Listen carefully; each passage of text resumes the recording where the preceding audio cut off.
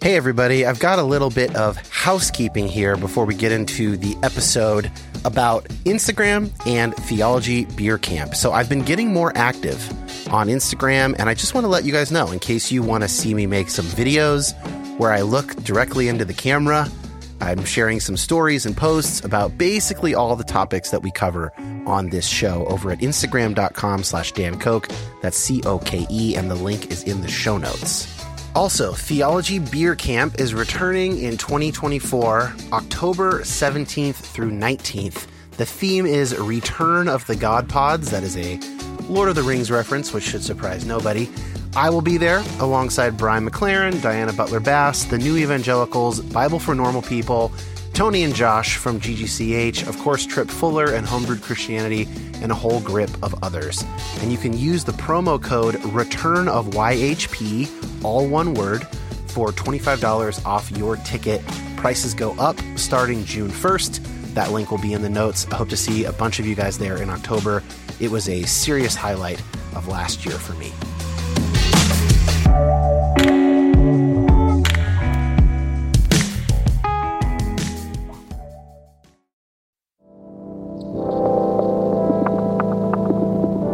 My name is Dan Koch. Like many of you, I've been on a complicated faith journey for a number of years now. And while I tend to find myself on the progressive side of Christianity, my goal is not to make liberal converts. I want this show to be a resource for Christians to my right and to my left, as well as former Christians and non-religious folks, anyone who finds themselves asking difficult questions about God, science, prayer, fate, suffering, evangelism, and more. So many of us have been given bad answers to those good questions, often by people with pure intentions. I want to say that you have permission to take both Christianity and the modern world very seriously. And I hope to facilitate that by introducing you to people seeking God across the Christian spectrum, engaging hard questions in a multitude of ways. Thanks for listening. Okay, so here's the table of contents for today's episode. And fair warning, it includes a kind of a long introduction. First, I have some corrections to make about last week's episode when I talked about Catholics and my, quote, Protestant rosary. Then I will introduce our guest for the week. Then I will have some comments about the passing of Christian author Rachel Held Evans. Then we will have the bulk of the episode. And then I will be answering a patron question, as I have been fond of doing recently. This week's question is from Tim, and he asks, how do you navigate conversations with conservative friends or family as you deconstruct? Again, that's after the main interview at the end of the episode. Now, to the corrections from last week. I have to thank Christine for emailing me and making me aware of two errors I made, one of which I really should have known better, and I should have avoided it, and one that I did not know at all. First, the obvious blunder, I said that Catholics pray to Mary. They don't, and I knew this. They ask Mary to pray for them to Jesus Christ, and in fact, all the words in that prayer are taken from Scripture directly. It's the same thing as when they pray to the saints, or they don't pray to the saints, they are asking the saints to pray for them, to join them in their prayer. I've even made this distinction many times in conversation defending Catholics, so to speak, to fellow Protestants. So that one I knew. That was lazy of me. The second one I did not know, but Christine told me that Catholics have other prayers that they use the rosary for as well. I'll just quote from her email. Quote, the second form is called the Divine Mercy Chaplet. This is a reflection on Christ's passion in combination with the Eucharist. Other forms of rosary prayer involve simply the Jesus prayer and the Lord's Prayer with slow, intentional breathing. So that, end quote. That sounds a little bit kind of like what I was talking about, and I didn't know that that was already in the tradition. So, mea maxima culpa, bonus points if you got that pun. Feel free to email me when I get stuff wrong. Seriously, there are some really interesting patron-only episodes coming up, actually, with some listeners who've not felt like I've handled particular issues with sufficient nuance, and we're going to talk that out. with microphones and release it to patrons. Specifically, there's one coming up about single predestination versus double predestination, and another one actually about inerrancy. Speaking of inerrancy, let me reintroduce you to today's guest, Bonnie Christian. You remember her from episode 6 if you were listening that long ago. She wrote a book called A Flexible Faith. It is exactly the book that I started writing a couple years ago, but she actually finished it, and I didn't. And she did a great job. When I say it's the same book, I mean I started writing a book about all the various options for how you might think of a bunch of big doctrinal or biblical questions that Christians argue about. So each chapter is about a different topic. We did atonement theories back on episode 6, so we went through all of the atonement theories.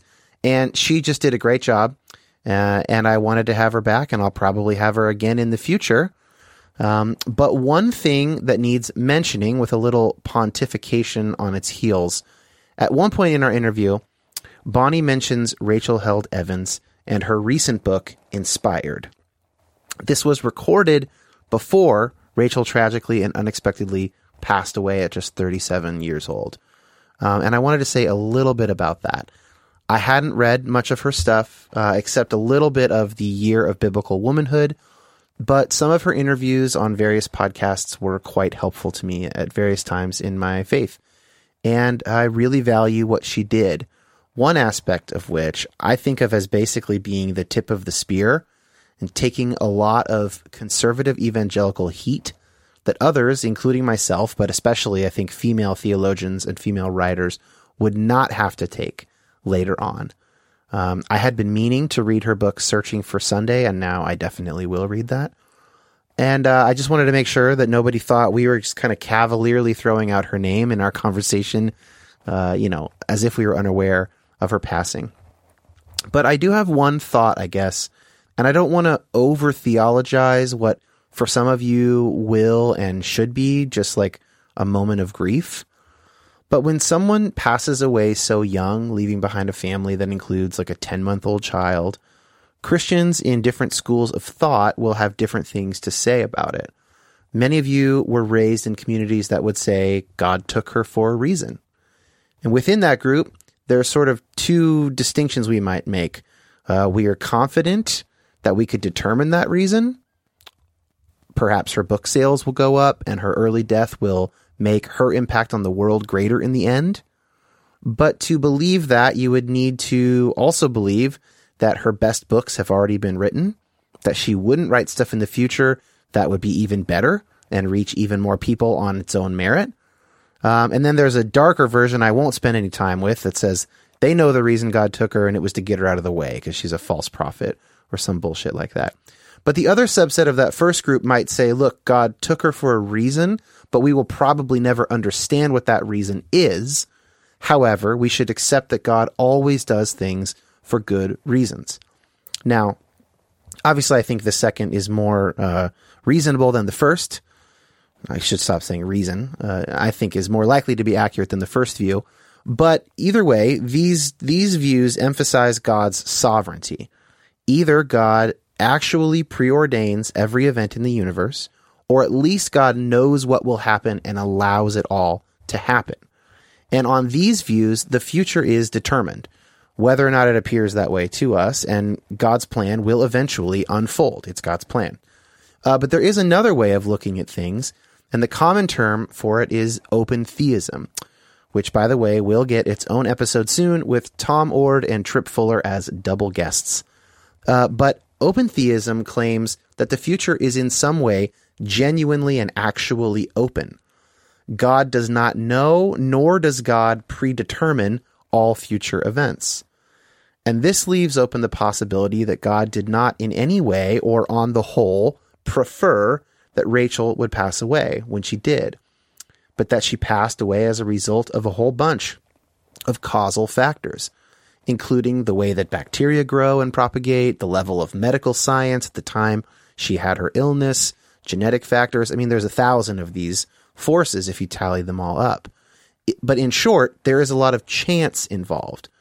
Most people will die later, closer to the average life expectancy of a particular culture at a particular time, but some will be outliers. They'll live significantly longer or shorter than average.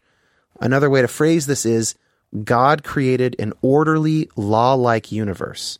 Things basically happen according to these laws, and Rachel's example is an outlier, which of course makes it all the more tragic. But here's the theological difference between the two approaches. On this second approach, you aren't left asking, why did God take her? You might ask instead, since she's gone, how might God work in spite of this? What might be God asking of her community, asking of me? Where might we go from here? Of course, these questions come after a proper time of grieving, one in which we don't simply use platitudes like she's in a better place to ignore our actual pain. But after a healthy time to grieve, our theology really will affect the way we process unexpected and unfair losses like this one. So, that's my little homily for today. On to today's episode, in which we tackle the topic of biblical inerrancy with Bonnie Christian.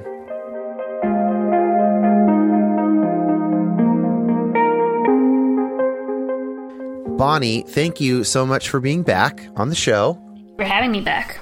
It seems like we should start here, and I'll quote from your book. All scripture is God-breathed, the Apostle Paul wrote to his friend and student Timothy, and is useful for teaching, rebuking, correcting, and training in righteousness.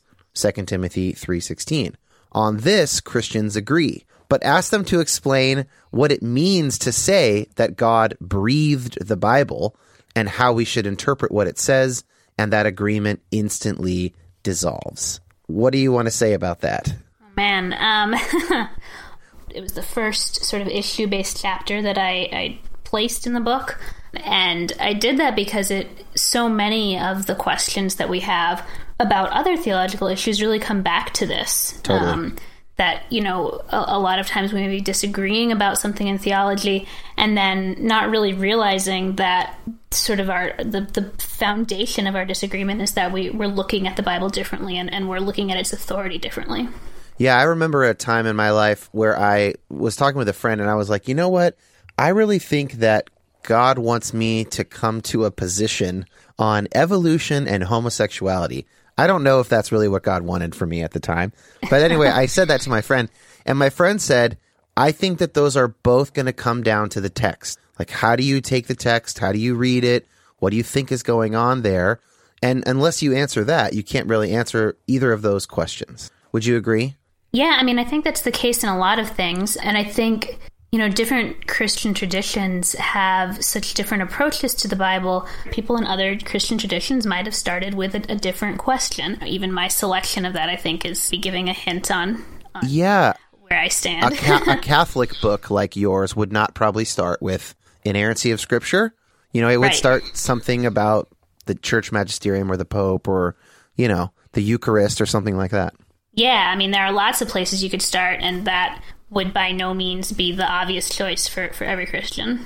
Is it worth talking at all about the fact that the historical person Paul himself would not have thought that the word Scripture in 2 Timothy would have applied to his own letters? Is it worth talking about the fact that the Gospels were not even probably composed at this point? They didn't even exist yet?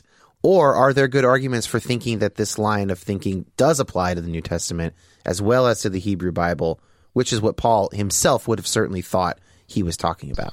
Yeah, I think it is worth talking about, and you're right that Paul would have had the Old Testament in mind. To my knowledge, I don't think that we have any evidence that he ever encountered any of, the Gospels, for example. Right. That said, there is that passage in, I believe it's 1 Peter, that refers to Paul's writings as Scripture. And so we have even, within the canon itself, that very early indication that while Paul may not have sat down and thought, I'm going to write some Scripture today, very early on, it comes to be accepted as Scripture within the Christian community. Yeah, and I suppose if you have any kind of a well-formed understanding of how Scripture is canonized, and if you have any sort of doctrine of the Holy Spirit leading the church to accept certain parts of the Bible, then you've got to think, well, the same process with the Old Testament is also there with the New Testament, even if you think that process is imperfect, just even from a secular perspective, it's still kind of the same thing going on, that like the Jewish people sort of figured out what was in their Bible, and then the Christians sort of figured out what was in their Bible, and it's basically the same process. Yeah, and I mean that reliance on, or sort of trust that the Holy Spirit was playing a role in this, that it's not just a human decision, though certainly there is, a lot of human consensus and input in this. That's not strictly a historical argument, of course, right? And so, there's a sense in which I don't necessarily expect someone who's not a Christian to be super convinced by that. But speaking among Christians, when we do have that assumption that the Holy Spirit guided the process of determining what went into Scripture, that makes it a lot easier to look at something like this Timothy thing and say, like, yeah, Paul wasn't thinking of his own writings at the time, but that doesn't mean that it can't apply to Scripture as a whole as we have it today. Yeah, I'm not saying that a non-Christian would be convinced by like the fact that Paul said that means that it is inspired or anything.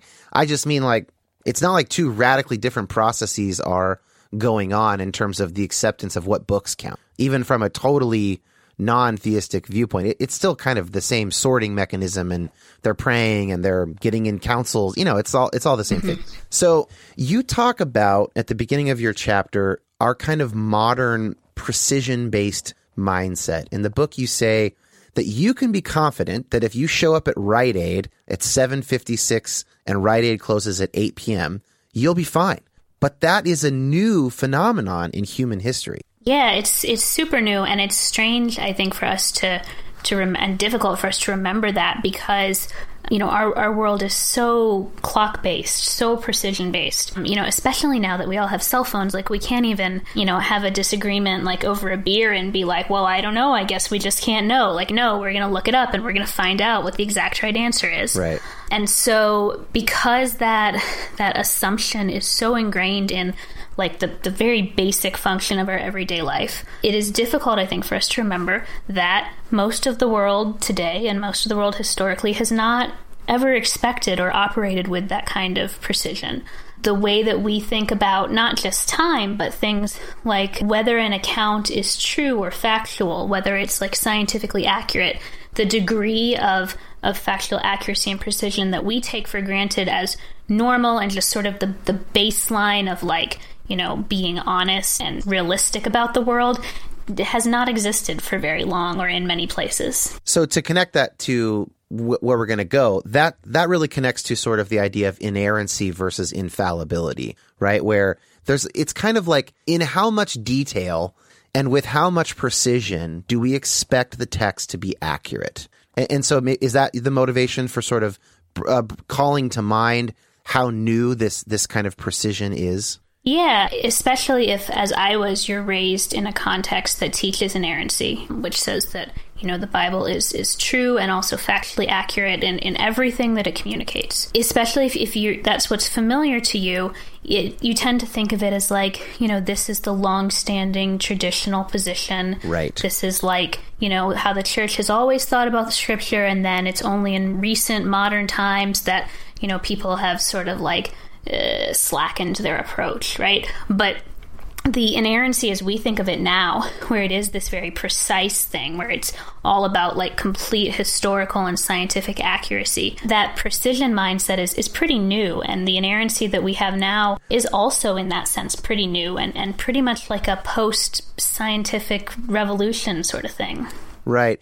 It's worth noting also that I think in most religious communities, most religious leaders, when they are arguing for the particular views of their tradition, will by default talk as if or say explicitly that what they believe is what the church has more or less always believed. So that's just kind of like a psychological fact when we get in groups or when we have authority structures. But then in this particular case, there's really sort of empirical evidence that's actually not accurate. Mm-hmm. Yeah, even some of the quite early theologians, people like Origen, you have people talking about, maybe the whole Testament's an allegory. Like their expectations are very different from what we might bring to the text. Yeah, isn't it Augustine who said of the Canaanite conquest, like, maybe it's mostly a metaphor for rooting sin out of a human heart. And it's like, I don't know if it was him, but it was some early church father. Yeah. I also do not remember exactly if that's who it was, but that sort of interpretation of like saying, here's a tricky, difficult thing in the Bible that, we're not exactly sure how to deal with. Maybe it's an allegory. Super common, early interpretive technique. So let's get into these terms, but it's worth noting that terminology around this topic is notoriously slippery. And I think that's especially true of your second category, infallible. People use that word. From my own reading, that seems to have like all these various uses. Different denominations like officially use the word infallible and officially mean different things by it in mutually exclusive ways.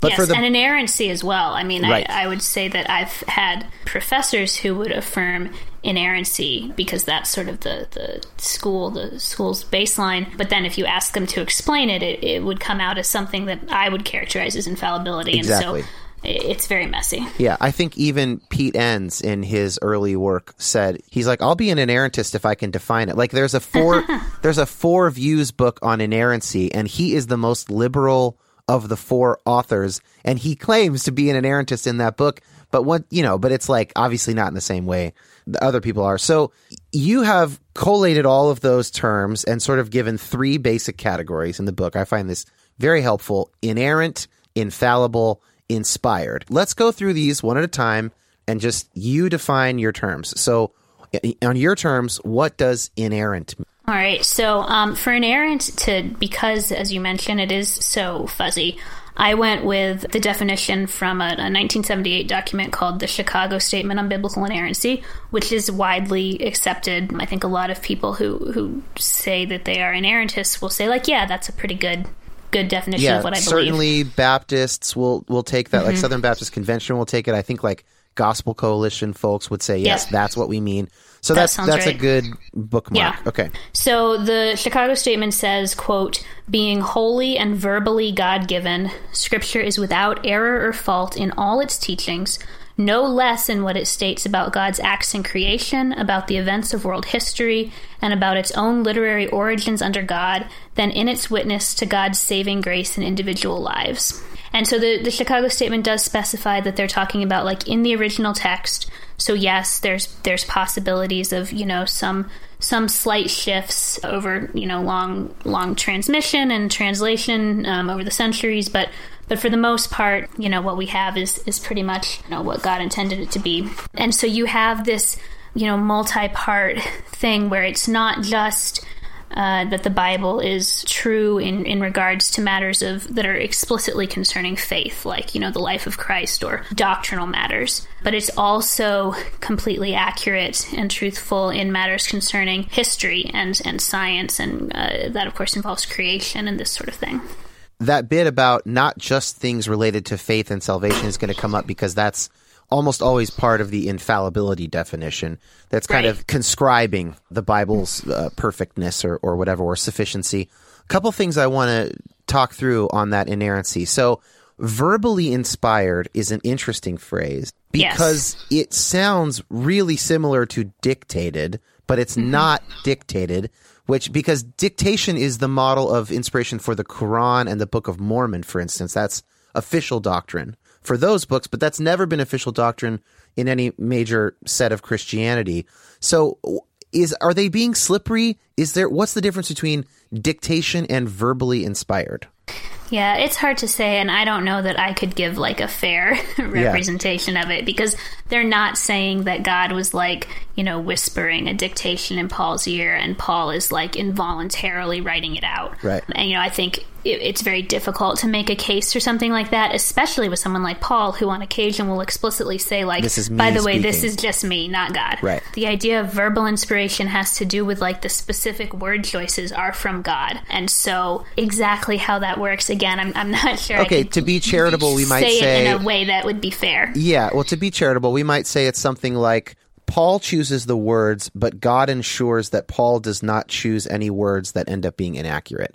In Paul's language, correctly translated, or something like that. Right. Another sub-aspect of this is inerrancy ends up saying in its original autograph, right? So that's whatever Paul wrote down, That's whatever the first person who wrote down, the part of Genesis that we have now. That gets really complicated with the Old Testament because a lot of stuff wasn't written down for a long time. And so did God make sure that people preserved it in their memory, or is God making sure that the final editors and redactors? But at somewhere along the line, there's a layer where God goes, I'm not going to let any false words in. This is the official version. Yeah. And so, there is a little bit of wiggle room there in terms of, as things are copied over the centuries, some variations creep in. Maybe our translation as humans is, we strive to do the best we can, but it's not perfect. There is some space for things that are not, exactly what God intended, but it's not a lot of space. It's pretty minimal. Yeah. And so the second question, which flows from that, is if that's true, then history, same as salvation. So it's like God cannot tell a lie, right? So God would have no reason to mislead God's people about faith in Christ. And equally, why would God ever mislead them about some historical event that happened? If it says 2 million Hebrew slaves left Egypt, then it's, by God, it's 2 million. This is important because there is some point at which in the writing or development or editing process that God ensures no errors are in there. That means any number that comes through, any sequence of events, anything that appears to be scientific, it all passes through that miracle filter, basically, of the truth filter, that at some point God ensures no falsehoods. And so that's why you get young earth creationism and this kind of stuff. Is that right? Well, and it's very much tied, and you got at this a little, it's very much tied to the character of God. Like, by nature, God, is always truthful. God never errs. God can't be wrong. And so when you have a God like this presenting, his written revelation to his people, well, of course, he's going to give a revelation that also doesn't err and that also is never untruthful or wrong. And so, it just sort of flows from the idea of, if this is what we know God is like, well, then it only makes sense that this is what his book would be like. So your next category is infallible, but I think there's one in between that can we talk about for a second?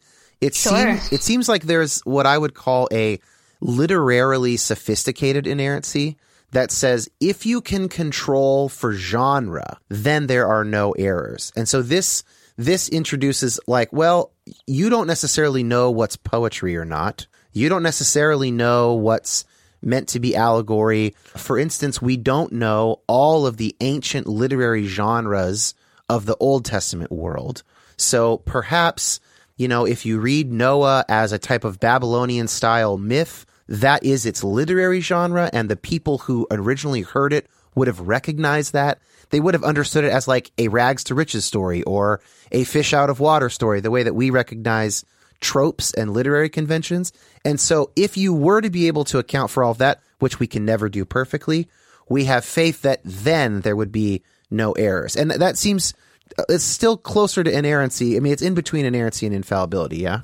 Yeah, and I mean, I think, I've only put in these 3 categories. They're very broad. Each one, I think, includes a significant degree of diversity. And yeah, I think with something like that, you're getting to sort of the dividing line between infallibility and inerrancy. And in practice, your interpretation from each of those perspectives might not be terribly different. Right. I will say I don't think that that's typically the sort of inerrancy that you encounter. Oh, definitely certainly not. In the pews.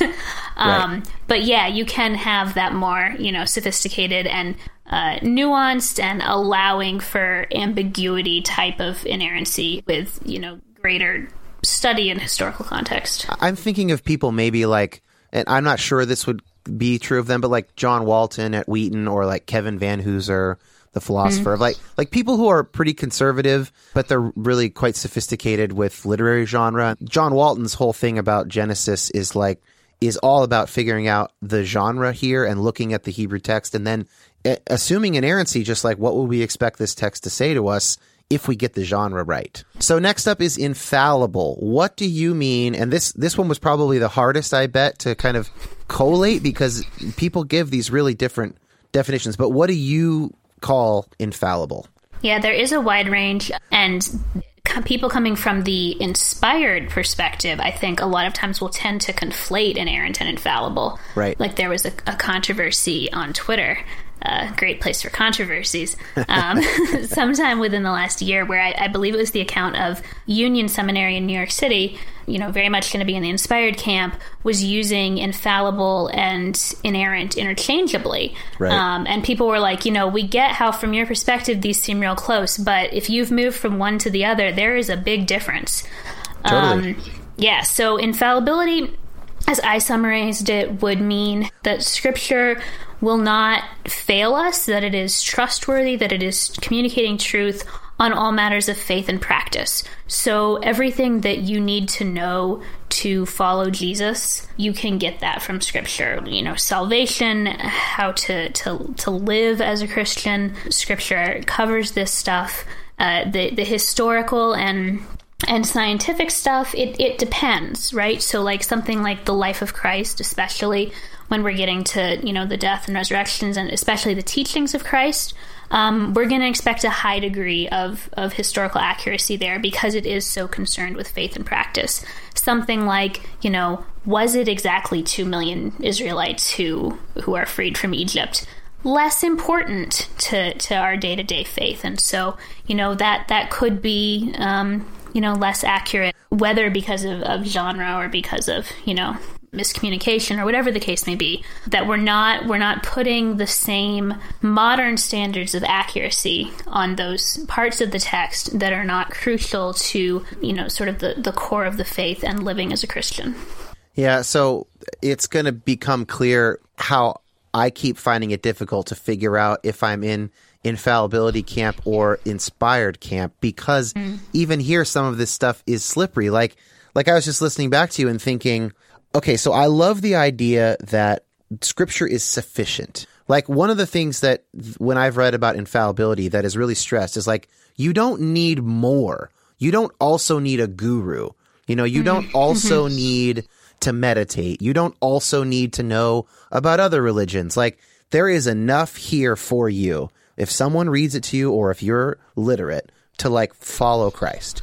And that makes me sing. Like I love that. But then I do have this follow-up question, which is like, but how much accuracy is needed for that? Like if we think that the Holy Spirit has guided the process of the church to figure out what needs to be in the final canon, even if they got something wrong, but like it worked and it helped Christians worship, it's not clear what that level of accuracy would need to be for it to be sufficient for salvation.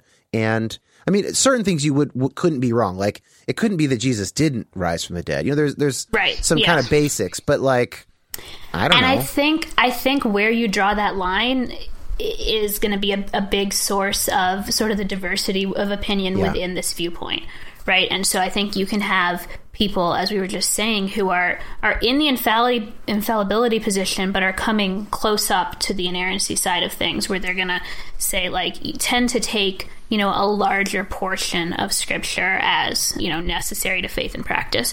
And then you're going to have people who are pretty close to tipping over the line into the inspired camp, where they're going to say, like, no, it's a pretty narrow set of things. Can you just say anything you've got about the fact that there are 4 Gospels that are not harmonized in terms of the infallibility position? Like, how would an infallibilist think about, like if anything, so we know in Christian tradition, someone did try to harmonize them. The church sort of roundly rejected that. But it is sort of like maybe the inerrantist camp that wants a harmonious reading. Like an inerrantist would probably be committed to the idea that if there are surface differences in the narrative, if one gospel says Jesus waited around for a day after he rose from the dead and the other says 40, there's probably some way we need to interpret 1 or 40. Maybe one's a symbolic number, but they're gonna need to really line up. There needs to be a fact of the matter, and the Bible only teaches that fact if we understood it right. The infallibilist, now they've got a little bit of room, so they can take these gospel differences. So what do you think about that? Yeah, I mean, I think you're right. I think that there's not that same necessity to try to smooth out all the apparent contradictory details. You brought up the resurrection. Like if we had a gospel that clearly explicitly says no, Jesus didn't rise from the dead, and the other 3 said, yes, he did, that would be a real problem, right, including for the infallibilist. Yes. But things like, I think I used the example of the story that we have in Matthew and Mark where Jesus sends out, I think it's the 72 disciples, right, to be preaching, and his packing list varies from book to book, like in pretty clearly contradictory ways. And if you're an inerrantist, then I think you have to do, you have to say, well, maybe there's been a mistranslation at some point, and in the original version these were harmonious, or maybe there's some way of harmonizing these things. The infallibilist, though, can just say, the point that Jesus is making comes through regardless of what he told them to take or not take, and so we don't need to try to harmonize this to understand the theological truth that's being communicated here. Yeah, Dale Martin, who's an Episcopal New Testament scholar who just retired from Yale, he actually wants to go further and say these 4 different versions, and he would even say there's a Jesus of Revelation as well, they are different for a reason. Like, they're actually portraying different aspects of Christ that in our experience as Christians are true sometimes and not true other times.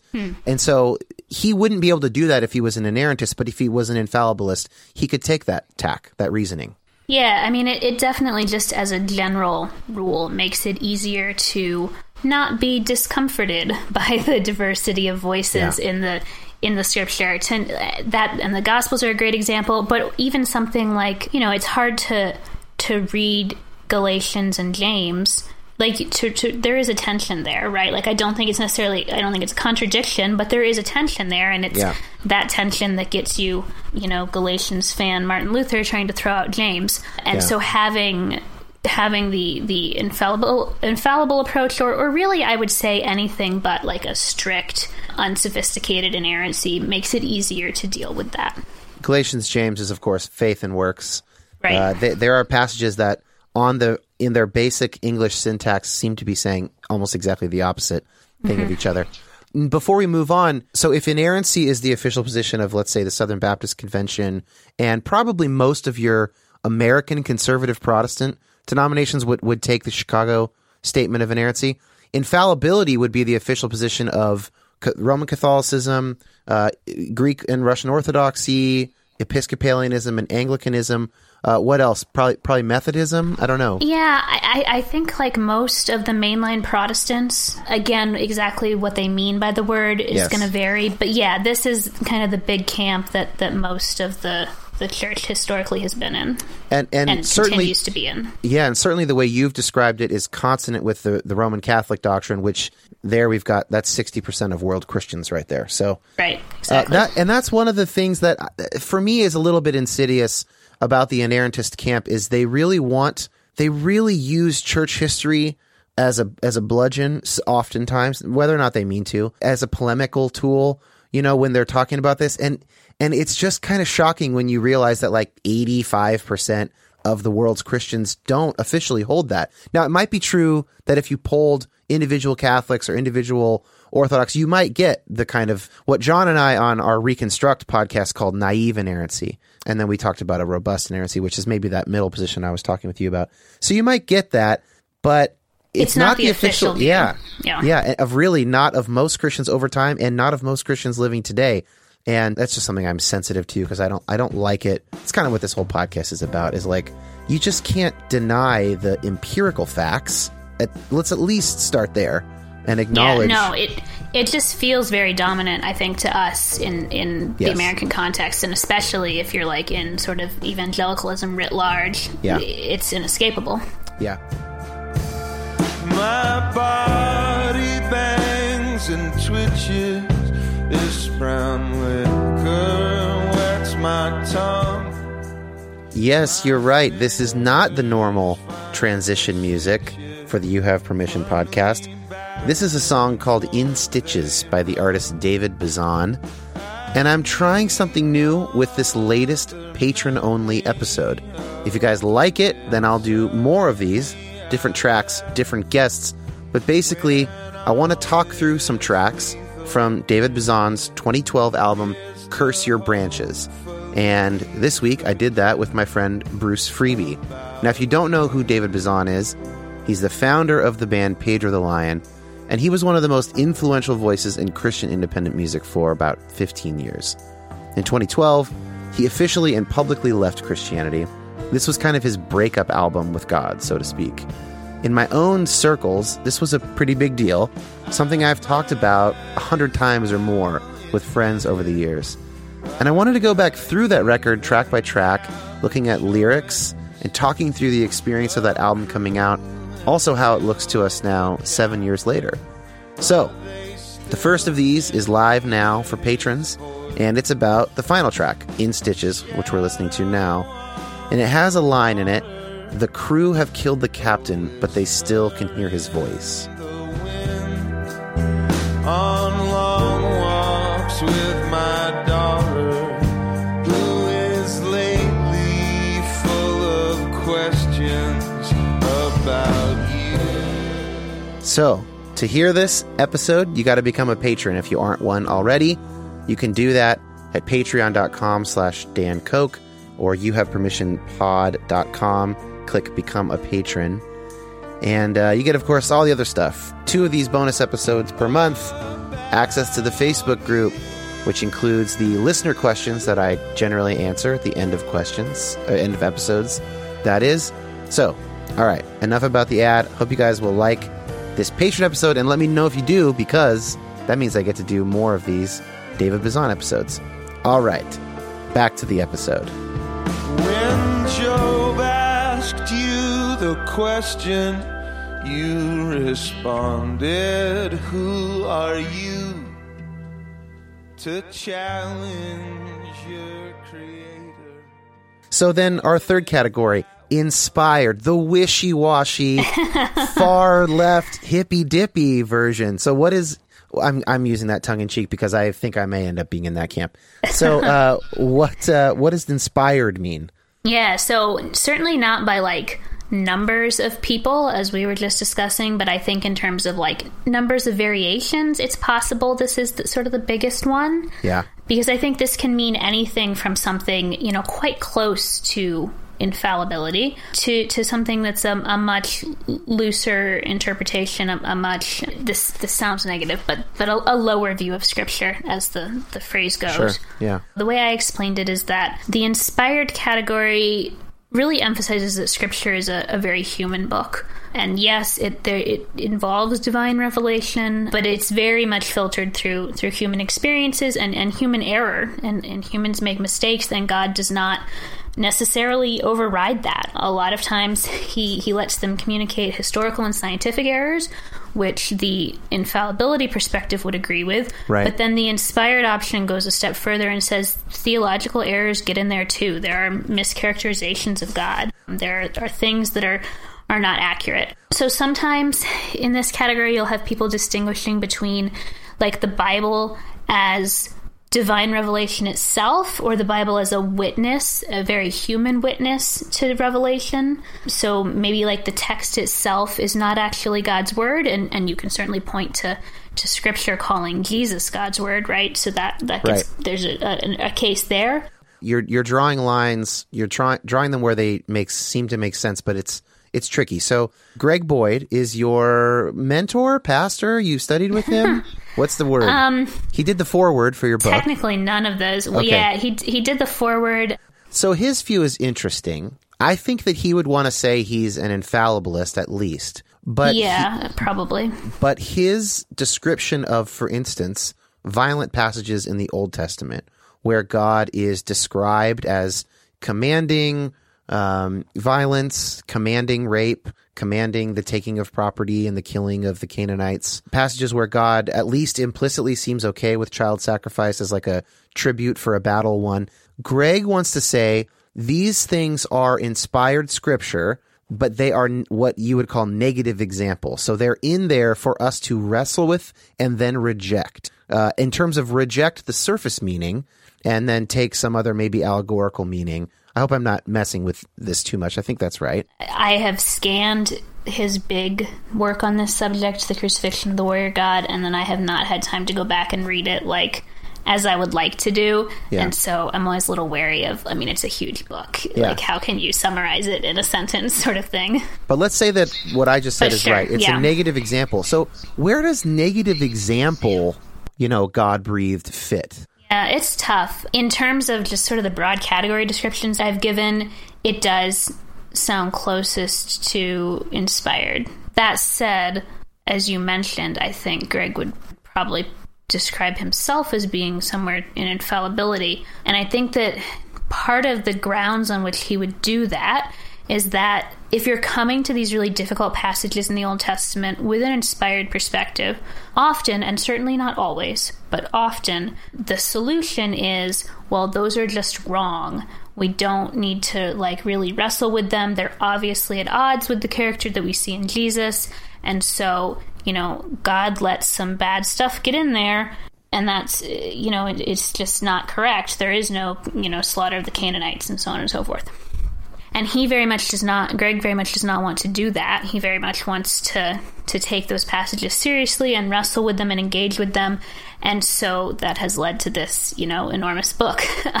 And so I think that sort of insistence on engagement and not just writing these things off, that approach is more at home in the infallibility camp.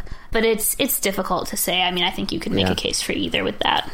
Yeah. Okay. Do I count as being in the inspired camp if, for instance, I think that one aspect of the text is that it is soaking with patriarchal assumptions about women and homosexuality?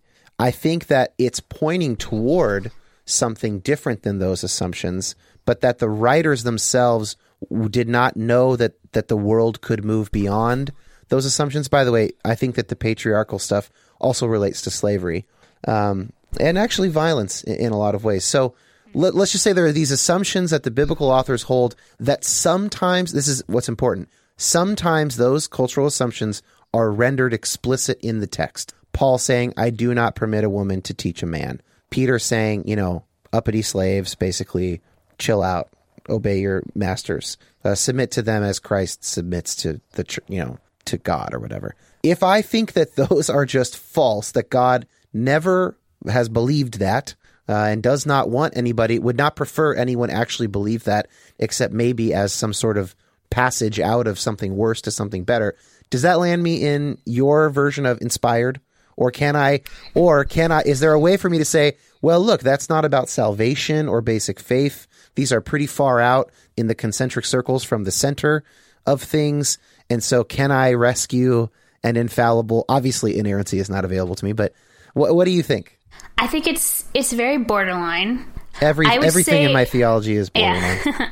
I would say that maybe it honestly comes back to something similar to what I was just saying about Greg Boyd and the Old Testament stuff, which is that how you deal with those things maybe is going to be more of the right. What puts you in one position or the other. So, for example, on the Paul's passage, I do not preach, we recently went through 1 Corinthians at our church, and the week that we came to that passage, I was not the one speaking, someone else was speaking, but he made this, I thought, really compelling argument that in the real egregious part of that passage, Paul is quoting someone else for the purpose of refuting it. Now, of course, Greek does not have punctuation marks, so we can't prove this, right? But it is a way, and I thought a persuasive way, of dealing with that passage that, lets you say, this is in there, this is not the theological truth that God wants us to take away from this, and so, here's how we can read this passage. That strikes me as a pretty infallibility way of dealing with it. Yeah. To say, with this, whereas maybe with the inspired strategy, you might say, Paul probably is actually just saying he doesn't want women to teach because, he's a first century Jewish dude. And so that's the thing that we have to reject because we know that that's not God's best for humanity. You have a couple sort of a note about this in your chapter that I think are worth going through. And so I'm just going to leave them as prompts for you to say whatever you'd like to say.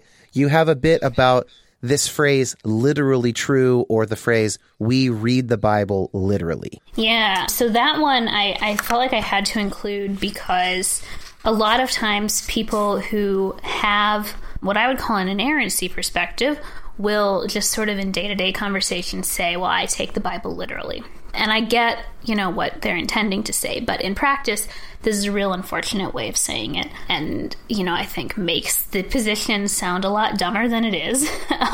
Right. Because, I think even an inerrantist can say, there are parts of the Bible that use figurative language. Like, this is not a hard admission to make, a hard thing to recognize. Yeah, parables. There's very clearly poetic language in Psalms and Song of Solomon. And so to say, I read the Bible literally when there's a lot of the Bible that even under the most conservative, inerrant paradigm is clearly not meant to be literal.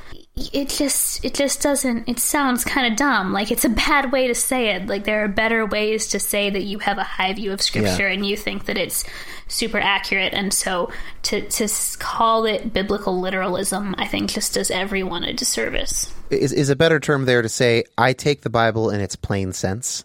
That would be better, yeah. I think. Just because the word literal has a meaning, and it's not that. Yeah, my similar gripe is people saying it's not religion, it's a relationship, to which I say a relationship with God is religion. That's just what religion means in the dictionary.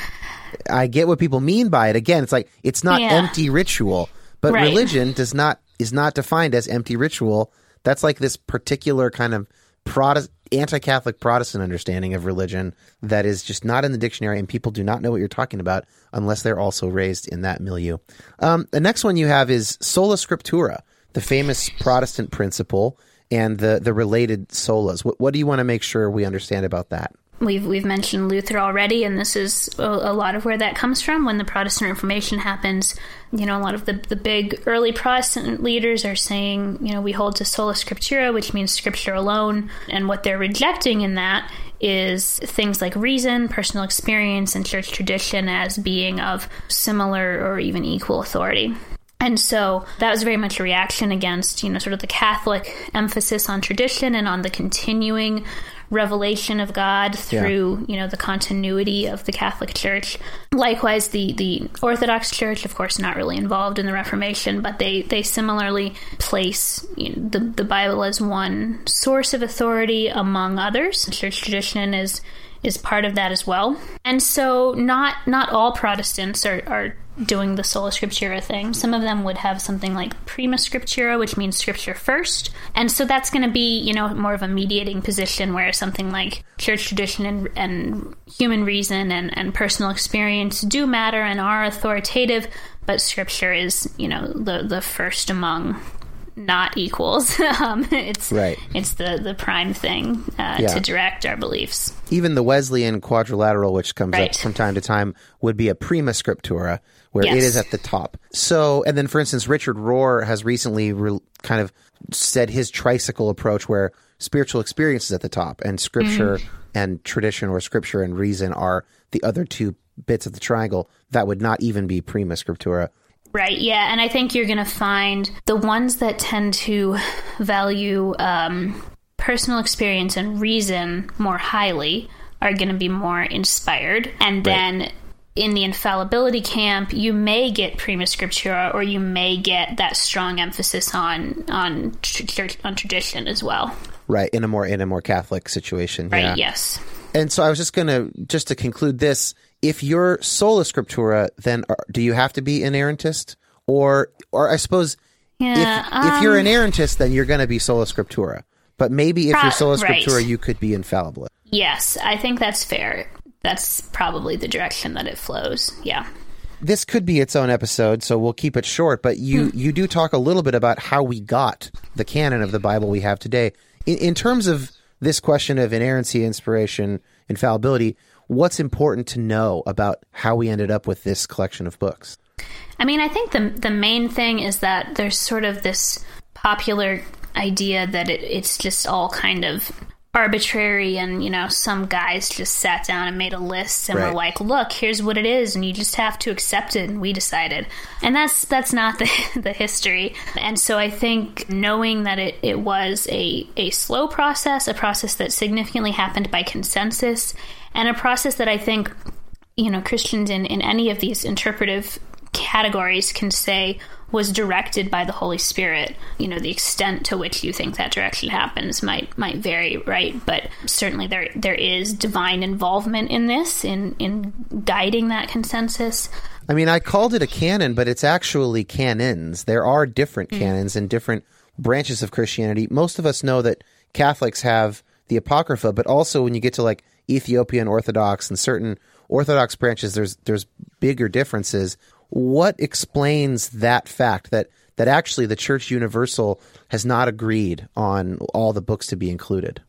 Yeah, so we've always agreed on pretty much the New Testament is from the time that was canonized, and then, you know, the 39-book Old Testament that everybody has, and then there are these other books that vary quite a bit. And so the short version is that if you go back into like the very early church writings, what people tend to be saying is these other books are very valuable and useful for spiritual instruction, and they have important like theology in them, but they're not quite scripture, and this shorter list is what we would consider scripture proper. And so that's why they're sometimes called deuterocanonical, which just means second canon. They're close, but they're second tier.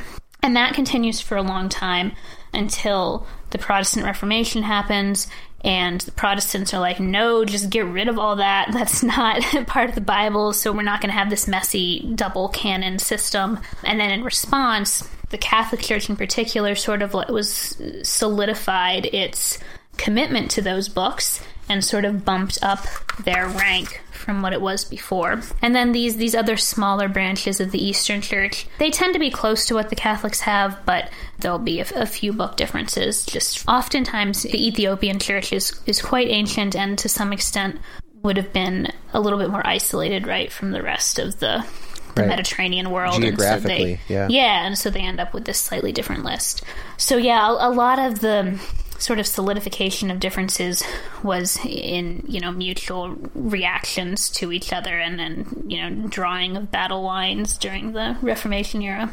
That can be a little unsettling for people, right? I think people say this a lot when they go to Bible college or seminary or even Christian college, that they're like, wait, like there's not total agreement on this, and like politics were involved in some of these books. Like, I mean, we ended up with the same Gospels and sort of the central stuff, but it does upset people to learn that like politicking was a part of canonization. And I think it's most upsetting if you are coming from an inerrancy perspective, right, where, you know, obviously what books are included is going to have a big effect on like the accuracy of the content.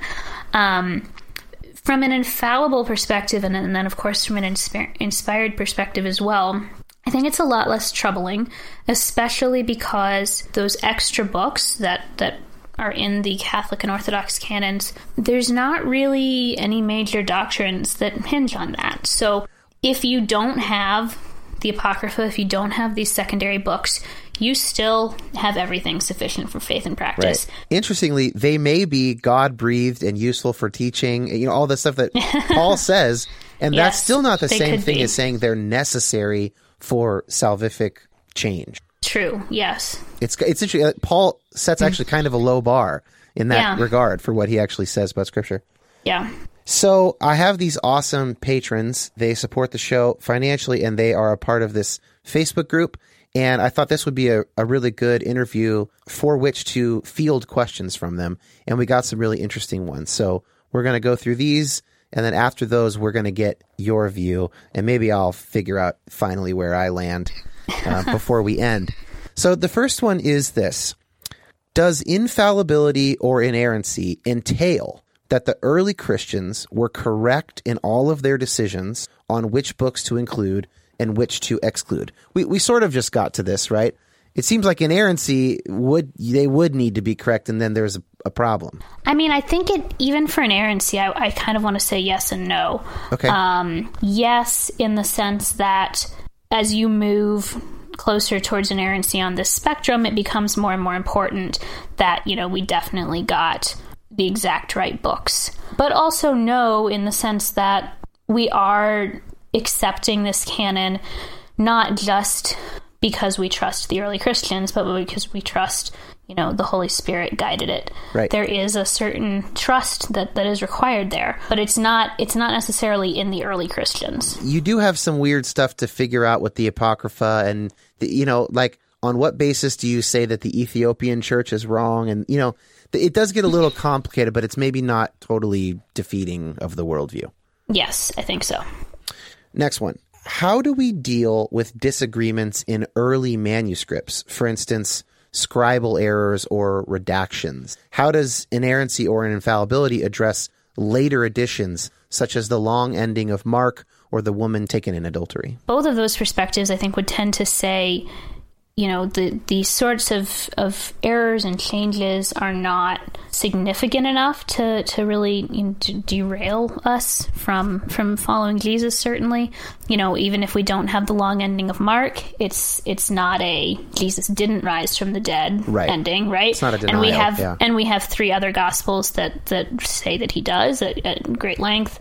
Likewise, the woman caught in adultery story, it's a good story, but I don't think that, we have to throw everything out if we can't keep that. And so I think, responsible scholarship is super important across these views, and being careful with translations to note this text is questionable, this text is debatable. We have manuscripts that say different things on this.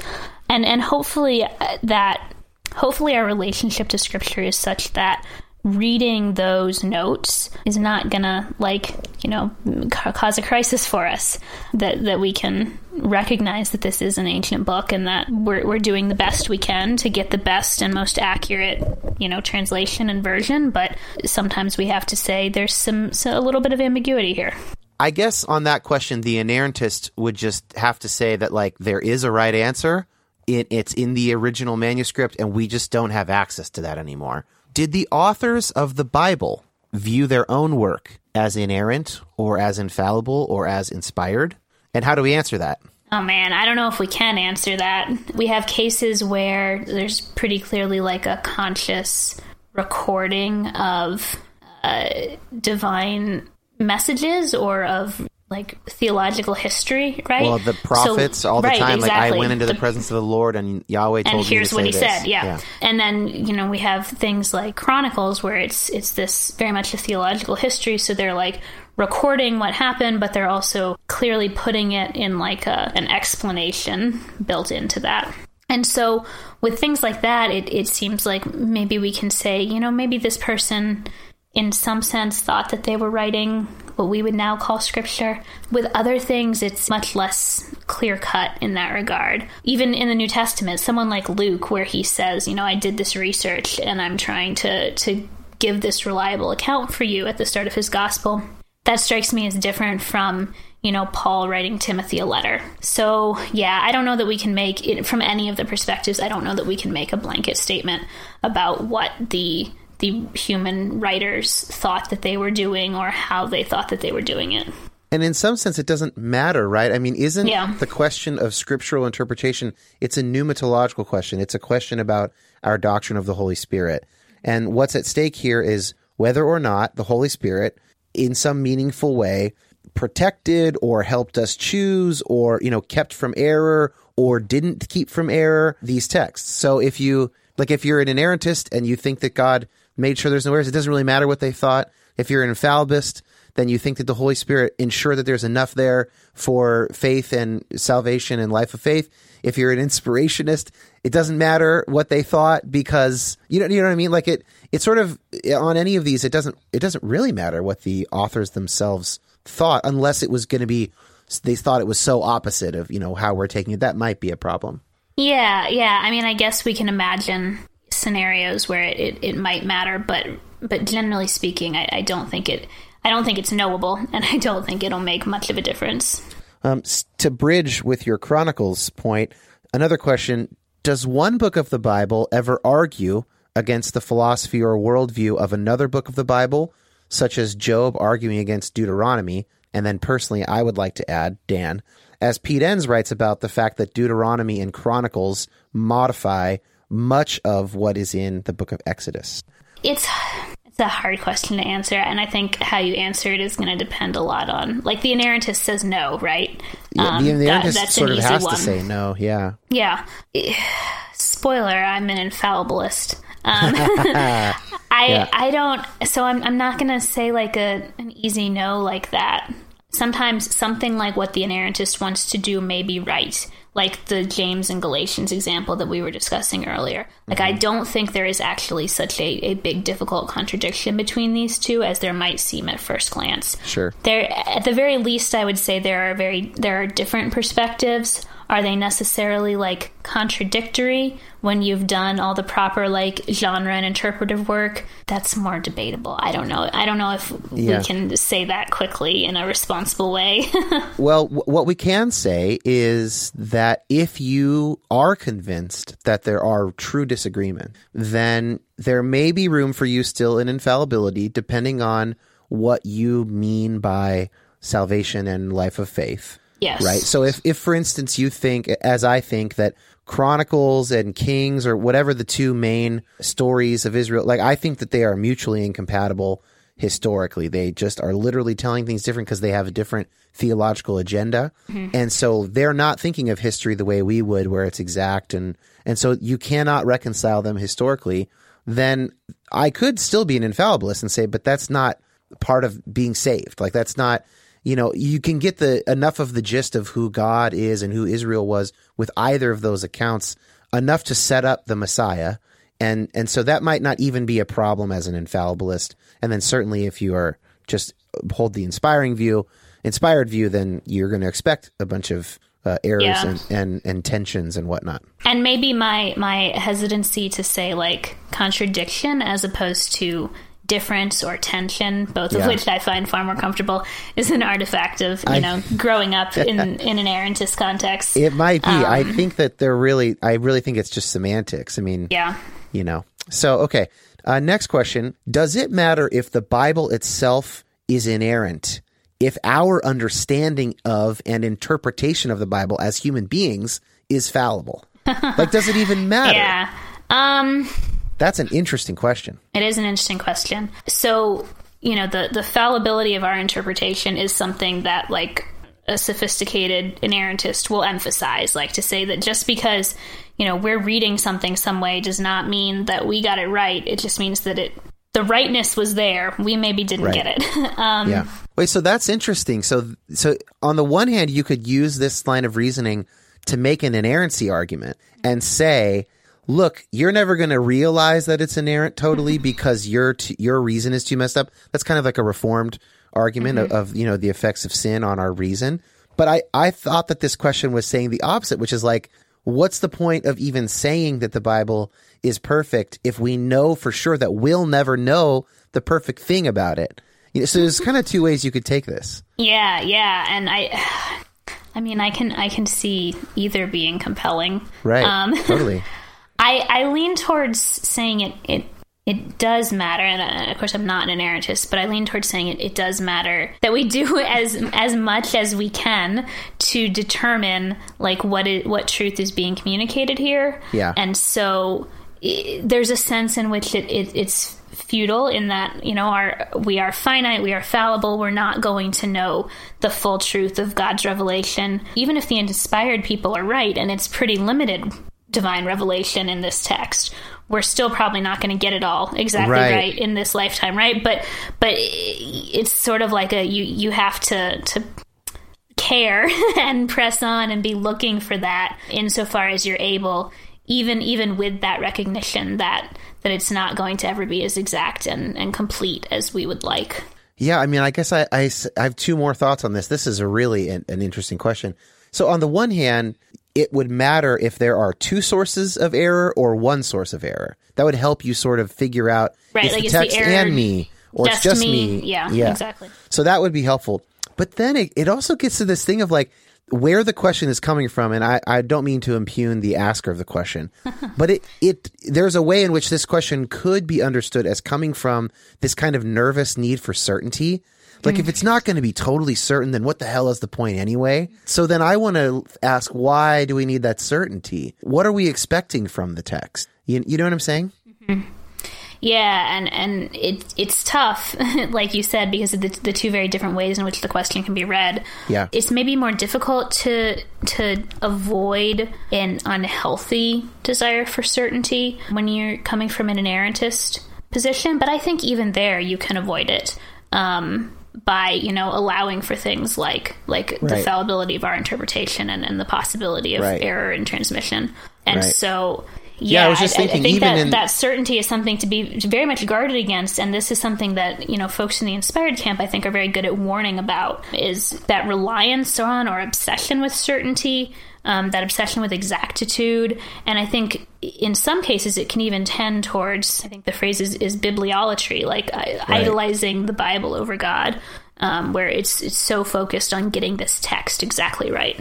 I was thinking that, like, even if you're an inerrantist, there's something kind of beautiful and helpful about the fact that people are still fallible, so that even in that tradition, there ought to be something sort of bringing some humility. And so to say, it still matters. Last patron question. I'd love to hear her thoughts / interpretation of Jeremiah 8:8, which says, "How can you say, 'We are wise, for we have the law of the Lord,' when actually the lying pen of the scribes has handled it falsely?" That's interesting, because that seems to be talking about the Torah, probably. So is Jeremiah saying that the Torah is full of errors? So I think you could read it that way. I think you could also, and I'm by no means an expert on Jeremiah, but I think you could argue that the scribes in question are not necessarily the scribes who wrote down the words of the prophet, so much as they are like the religious leaders who are now interpreting this for you and doing their commentary and midrash even, or whatever the case may be. Yeah. So I don't think that the only way of reading this is that the lies are in the scriptural text as opposed to the commentary and instruction around it. Yeah. That's cool. So that's one possibility. Yeah, handled it falsely is interesting. That sounds like interpretation that and distinction, teaching. Between the text itself and the location of the lies. But I'm not super confident that that's what is going on there. Yeah, that's really interesting. That's an interesting question. So that's the end of the patron questions, and that means that now we can finally get you already tipped your hat. You're an infallibilist, but can you explain why and what you think that does for you, and why that, why you land there?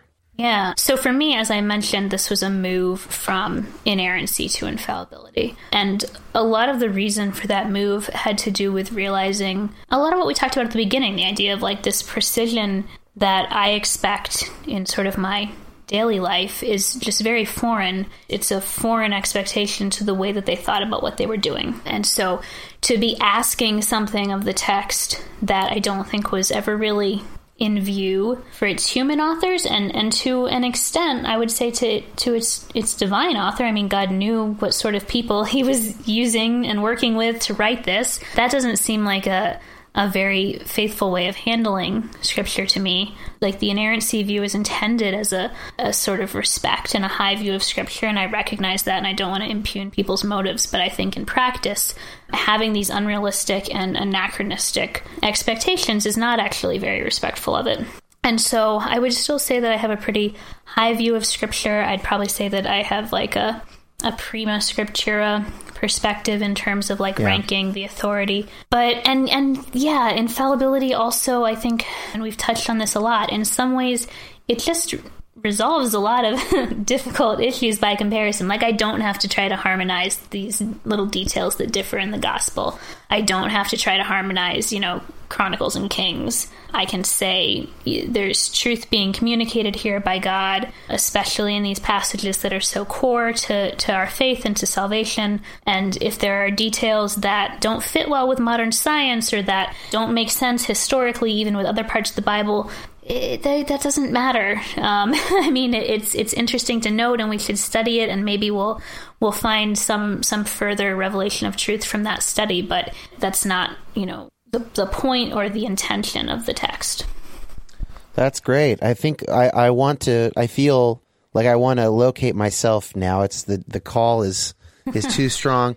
And I think I could maybe get away with a softer infallibilist position if I lean really heavily into necessary and sufficient for salvation in a life of faith.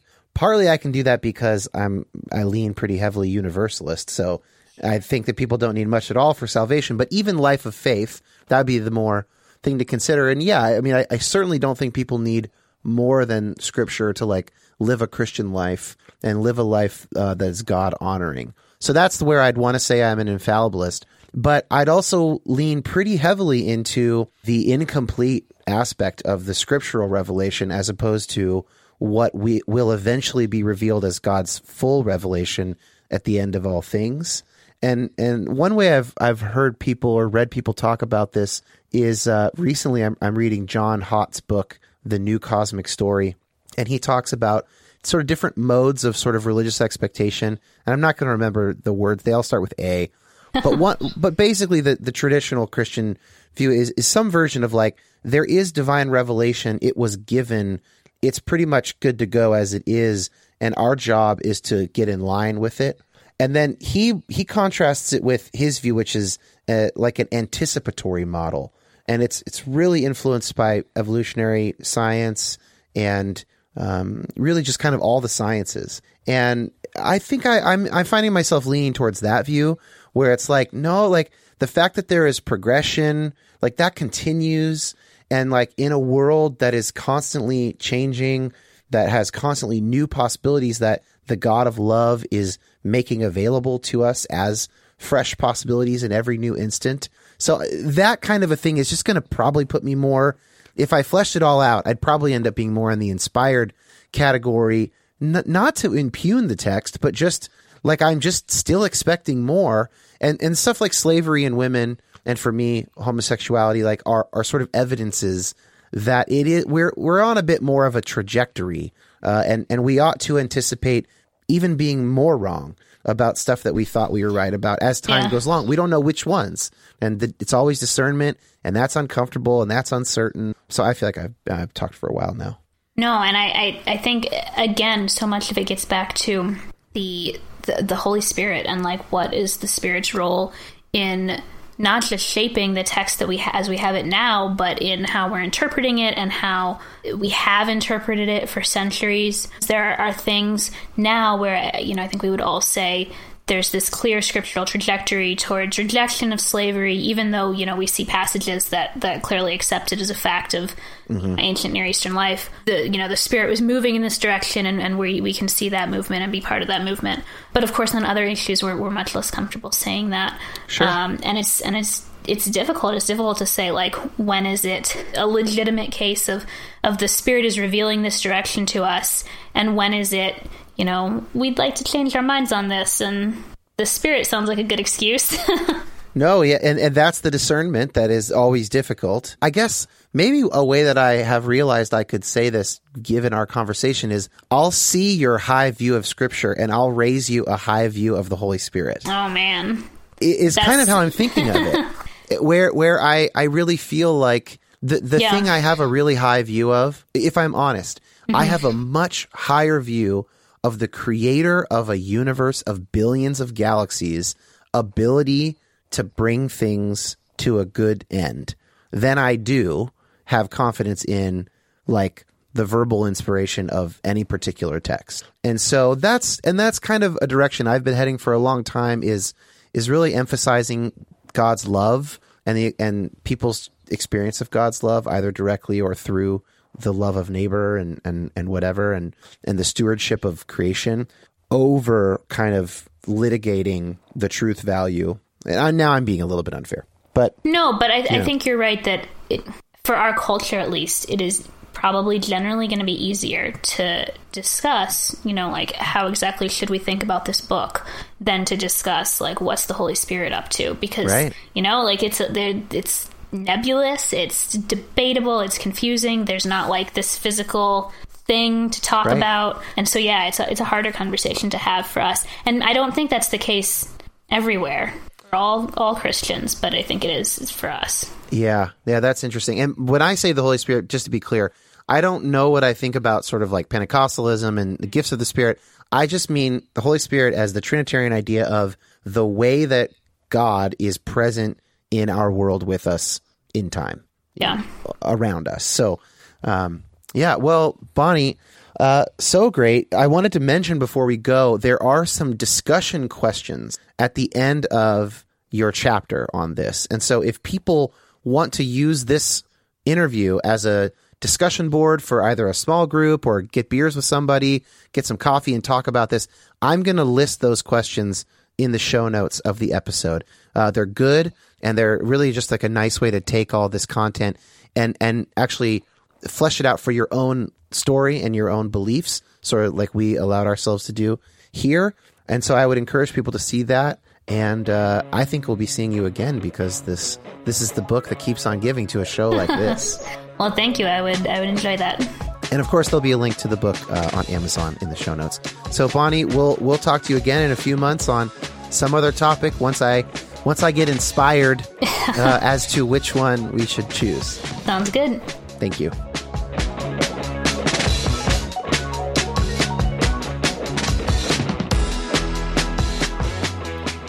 Okay, as promised, Tim's patron question about conversations. Now, his question was longer than the version I quoted at the beginning of the episode. I will now read the full question, which has some more kind of interesting nuance to it.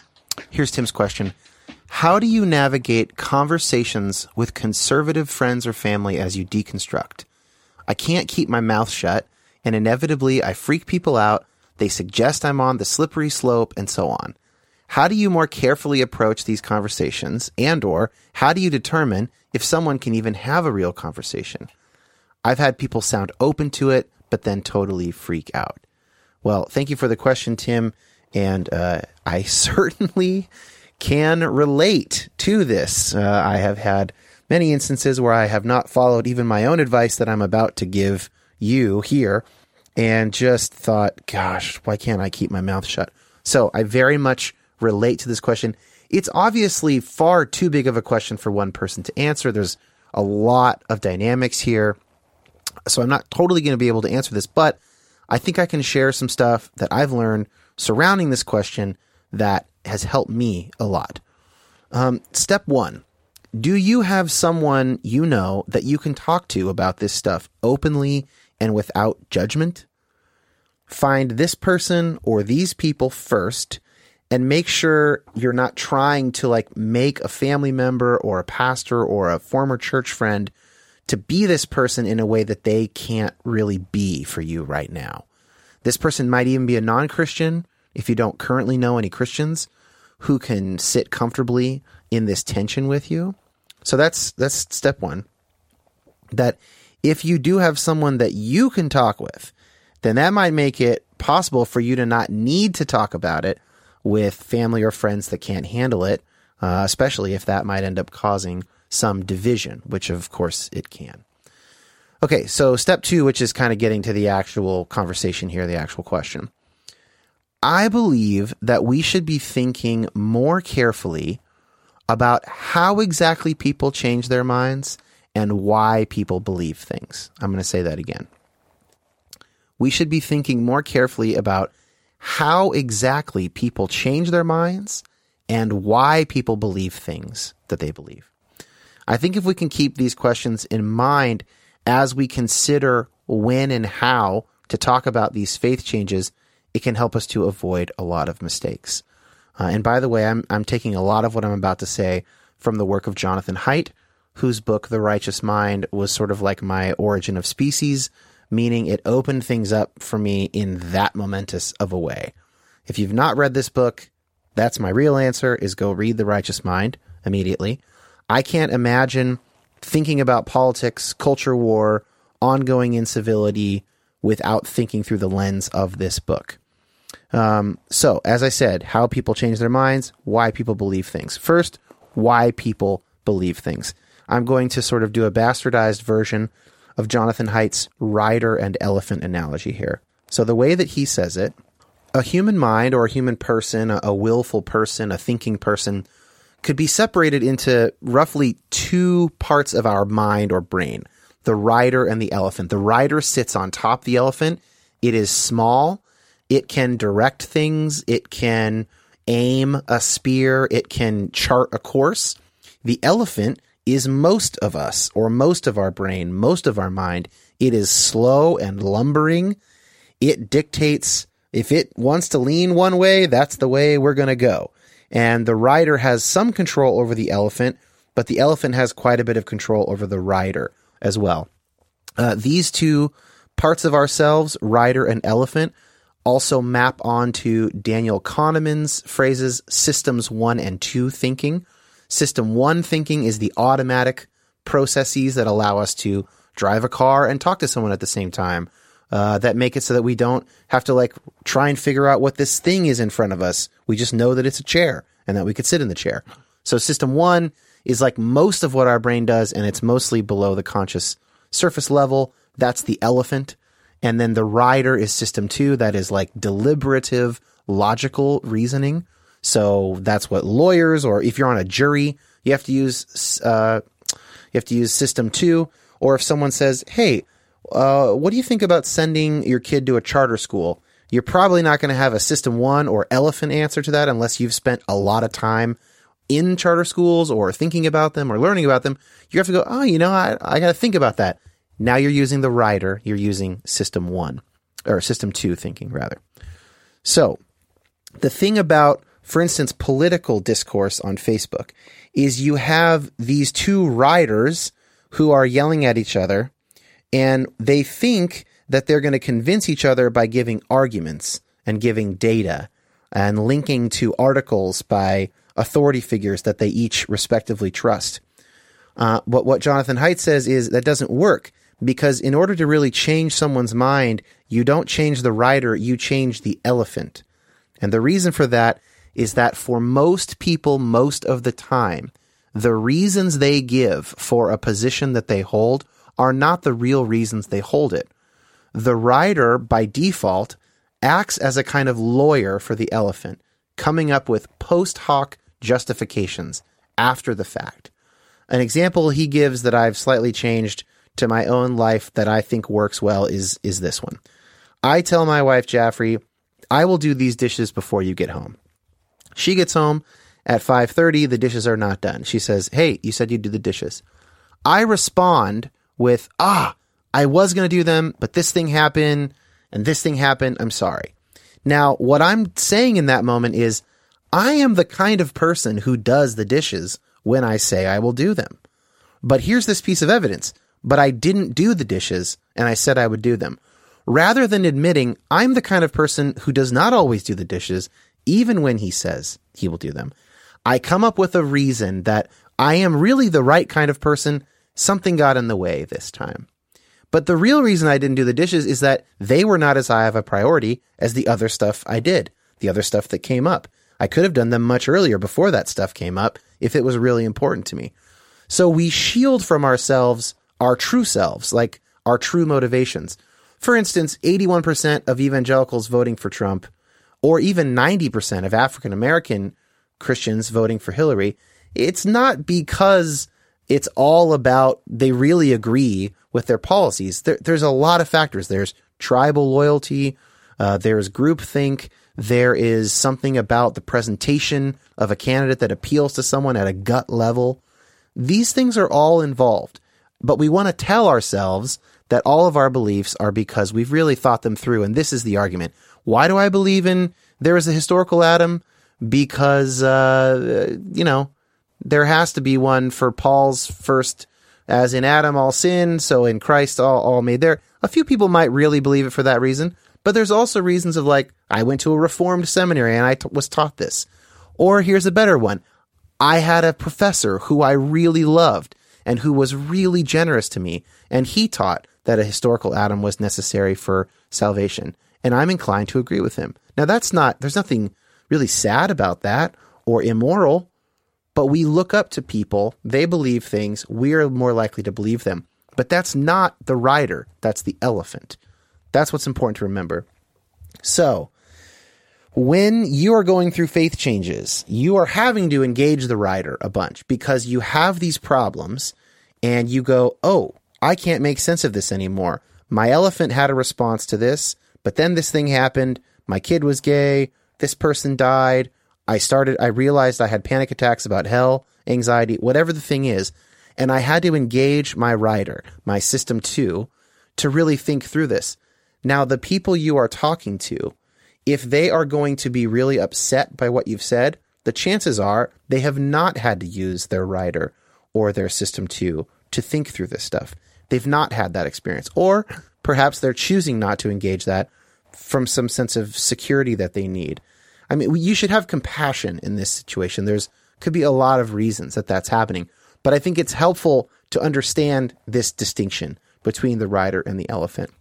So, the question you should be asking yourself about your parent, your uncle, your friend, your sibling, don't ask them this, but you should ask yourself in your own mind, what is it that they are leaning toward? What is it that they love? What is it that they are committed to? And then think about what it is that you've come to believe that's different from what you once believed.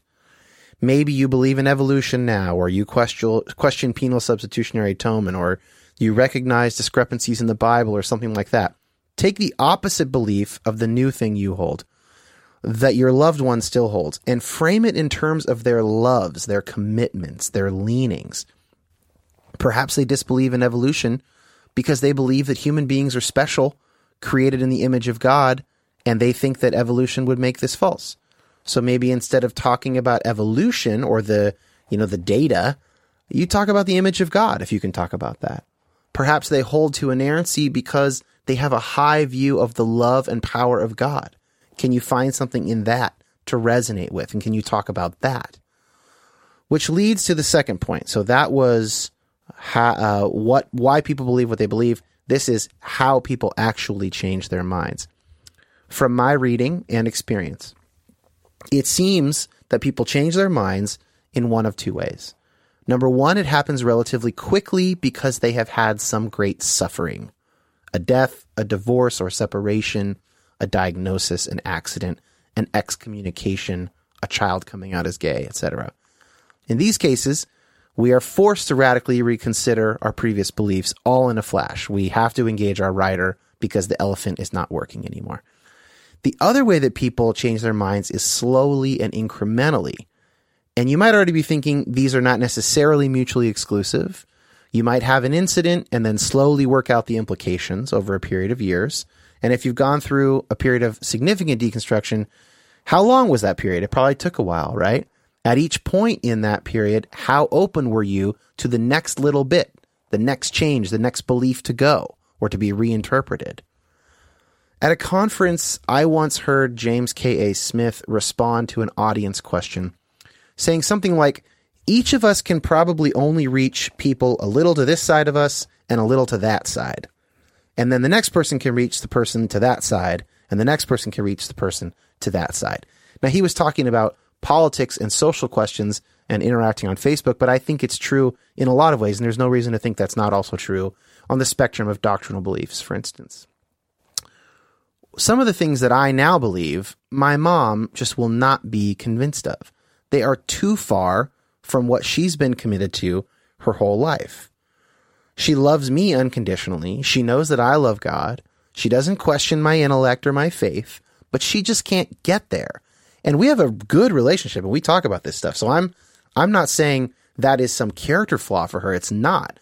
It's just like there might be 3 other close friends of hers. If they say something similar to what I say over the next few years, then all of a sudden that's going to seem more plausible to her. I just think this is how our brains work. And it's a good thing if you can get yourself to think about it and adjust your expectations as a result. I mean, what would life be like if people could change their minds incredibly fast? How easy would it be for a dictator to sweep through a country with some particularly alluring message? You know, my wife and I are watching Game of Thrones right now, and there's a subplot where the stubborn and old-fashioned people of the North are always suspicious of Southerners. That's frustrating for Southerners, but it also forces characters who are from the South to make very compelling cases for whatever it is that they're pushing and to be patient.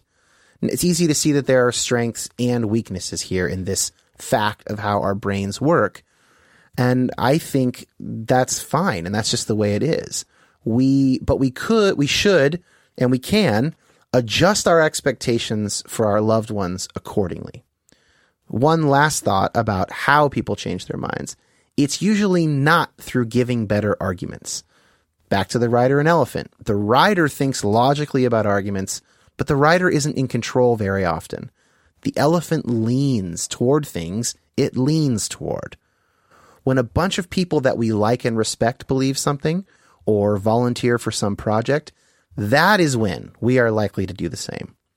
It's kind of like friendship evangelism, if you ever heard that phrase growing up, where you're supposed to make converts to Christianity, not through beating them over the head with doctrine and pamphlets, but by being their friend and loving them and showing them that Christianity is worth joining. Whatever you think about proselytizing, that principle works. It's based on sound psychological realities. We change slowly, and we change because we are more attracted to some people or group of people that believe something than we are attracted to the other person or the other group of people that believe the opposite thing. So, that's my slightly half-baked and very derivative answer to a very difficult question that really deserves multiple episodes or a podcast of its own. And I am continuing to look for people that I can interview for this. So far, I haven't had much luck.